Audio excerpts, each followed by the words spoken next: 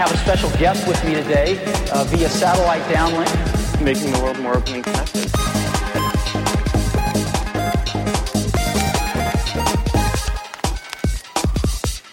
Welcome to the Today in Tech History podcast, where you learn about a few tech-related events that occurred today, August 10th, from history.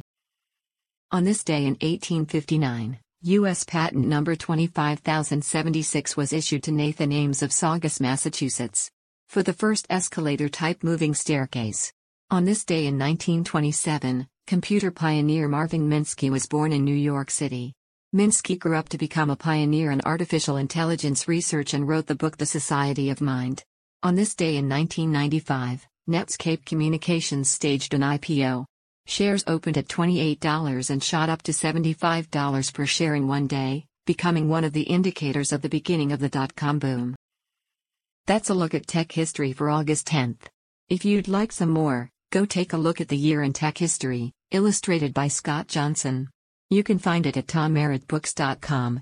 Help support the show by reviewing us on iTunes or your favorite podcatcher.